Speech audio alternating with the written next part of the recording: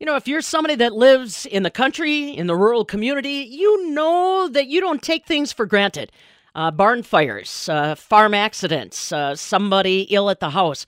You do not assume that emergency responders are going to be able to be there in a heartbeat. It's sometimes a resource that is overlooked until you need it, and there may be things you don't realize are available to help your community. Joining us today is James Small. He is the Rural EMS Outreach Program Specialist that is working with the Wisconsin Office of Rural Health. So, James, before we get too far down the road, I want people to understand a little bit about your background. Although this may be a new position within the Wisconsin Office of Rural Health, you've been doing this kind of assistance with rural EMS, rural support systems for a while, it looks like.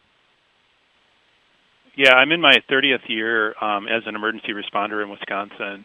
I started, I grew up on Washington Island, which is in northern Door County. So if you take Highway 42 until it ends, take a boat another 7 miles or so out into Lake Michigan, there's a tourism-based community out on Washington Island with a permanent population of about 700. And I started there as a first responder when I was in high school. And then went to college at Carroll in Waukesha. While I was in college, I worked as an EMT for an ambulance service in the Waukesha area. I also worked for a private ambulance service in Milwaukee. And then from there, my career's kind of gone in a couple of different directions, but I've spent 10 years at this point as a chief, where I've specialized in combined public safety, where I've been both a police chief and fire chief for two different municipalities. I've gone on and got a master's degree. I'm a certified public manager. I've gone through the program at UW and have done consulting also, where I've focused on public safety personnel stuff and, helping figure out how to bring people into your organization and then work on the retention of those people within your organizations and how do you make the service delivery better with that.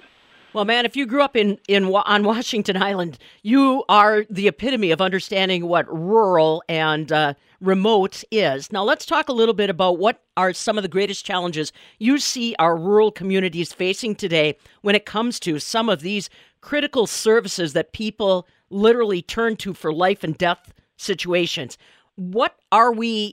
Help people generally understand the biggest challenges that are being faced in these rural communities, James? Well, I think there's two parts right now to the situation that we have in front of us in municipal services. Just in general, I think it's money and people. So can you generate the financial resources that are needed to provide the staffing? And then if you can, are you able to recruit the people in and retain them to provide that staffing day after day? So, the question really becomes, how do you provide reliable service so that your primary calls have somebody available to respond every single time, 24/7, 365, and then can you sustain that over a period of time?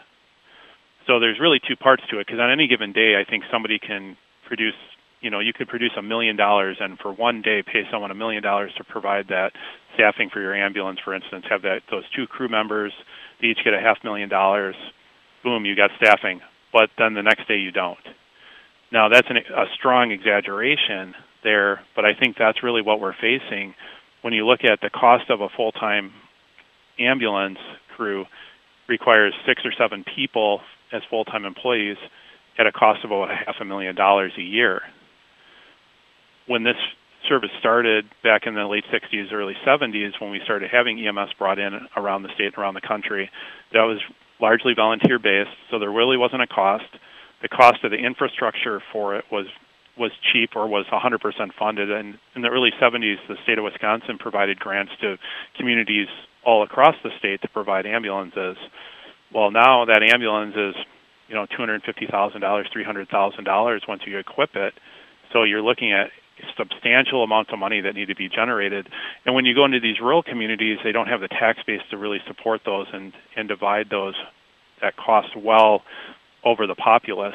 It becomes extraordinarily expensive very quickly to provide a full-time staffing and a full-time ambulance, and so on. Right. Yeah. And you're just talking about one facet of what people would rely on, the EMS, the fire side of things. There's so many infrastructure pieces that rural communities are challenged with, and hence why you have become a part of the Wisconsin Office of Rural Health. Tell me a little bit about this new EMS outreach program that they're moving forward with, and really what you hope to accomplish, James. Well, right now there's two parts that we're looking at to the program. One is, let's look at the state system as a whole. How does the EMS system over the 1,500 plus municipalities of Wisconsin look? How is it functioning, and where are we at? We know anecdotally that there's tremendous stress on the system in most areas at this point.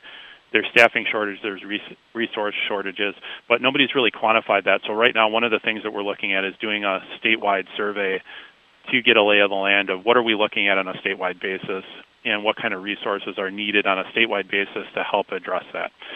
And then working with other partners and collaborating beyond that to try to find some statewide solutions. And then on an individual service basis, we have a variety of things we can do to help individual services that are struggling, going in and doing an analysis of their system, providing free consulting to them, and just trying to help get them into a better place to help sustain things longer until we can get a long-term plan in place. Because what we don't want to see is where these systems just collapse overnight. And we've seen that, I think, numerous times now where, you've got a service that's being run basically by 5 or 6 people. Well, what happens if somebody breaks their arm playing softball or any of the other things that happens in life where all at once you've lost one of your critical components that's keeping your system running, and then overnight you've lost your ability to provide service at least part of the time. So we need to figure out a way to make that reliable so that when somebody calls 911 that we know somebody's coming, because right now we don't have that. Let's say you've already been down this road with several communities across Wisconsin. Talk to us about some of the creative ways that you've tried to come up with solutions for some of these rural communities. Well, in my role as the Director of Public Safety with the Village of Palmyra, we used a combined public safety model to create an internal merger, an internal sharing of resources between our law enforcement funding and our fire rescue funding. We ended up with 6 full-time positions who are doing all 3. That was a great option for Palmyra. It's worked very well there because we've had the right people for it, and the community has accepted it. Now, that's not to say that that's a great solution everywhere. Right. I also was in a position where I've also been a fire chief and a police chief to be able to lead that transition. So I think there's a lot of different options that need to be considered, and it's going to be really individualized by communities. I think each local community needs to make its own decisions about what's right for that community. Mm-hmm. So there's certainly not going to be a cookie-cutter approach to solving these problems. I think on a bigger scale, when you look at organizational development and how departments operate internally, there's maybe some more universal things there, but actually from a community-to-community setting, each community needs to be the driver of its decision of what their expectation is for their level of service that they're getting, and then how do they want to have that delivered. Absolutely. Well, and I can understand you're also, I won't say that there's a lot of political change in rural communities, but, like you mentioned, one of your board members doesn't run for another term, and they'd been your staunch advocate as far as funding. It is very unique to every community. So what do you suggest? Let's say that there are town board members listening, people that are part of the village board, those rural responders that might be on a volunteer basis but would like to see more. How can they get this process started with you, James?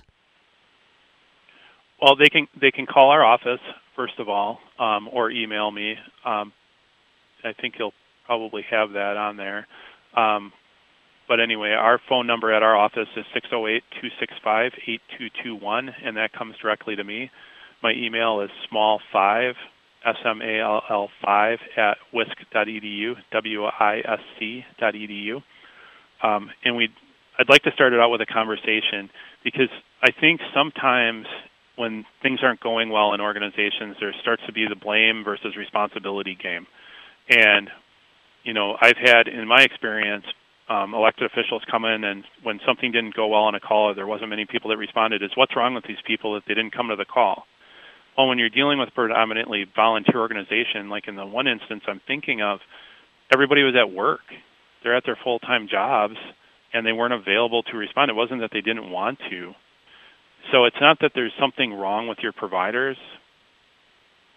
They're the ones keeping the wheels turning, and I think we need to respect that, but we need to approach this with an open mind to look at what the situation is and take responsibility for what our roles are in each part of it to correct some of the issues and move things forward in a constructive way. So I think things really start with a conversation and say, what is it that's going on? Where do we need to go? And then how do we bridge that gap in between? And each solution is going to be a little bit different. But I think it's a good conversation for us to have, because at some point here, a large majority of our current system in Wisconsin is going to collapse. I think we know that. We've seen the data on that, and we know it's happening, and we know it's happening in other parts of the United States. So it's not just unique to Wisconsin. This is kind of, with EMS 1.0 has kind of run its 50-year lifespan, and now we need to figure out what the next 50 years is going to look like, and we're all kind of dealing with that all at the same time. You know, you mentioned sometimes there's frustration. You want the process to move faster. For communities that want to engage with you, James, what is a realistic expectation of making some tactile changes that will make them feel better? Oh, I think in government, you got to assume that everything takes at least twice as long as you think it should, and it costs 4 times as much, or is it the other way around? Maybe 4 times as long and costs twice as much. But, take something like consolidation with a neighboring service. I think there's a thought that, hey, we just combine the budgets together and away we go. That's realistically a 3 to 5 year process if you want to do it correctly. So there's not an overnight fix to any of these problems, but these problems didn't develop overnight.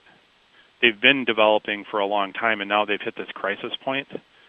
So it's going to take some time to work your way back out of them, too, and there might be some hiccups and some misses and some changes in direction during the process, too. But I think that's normal. And the goal needs to be, how do we provide good level of service at the street level when somebody calls 911?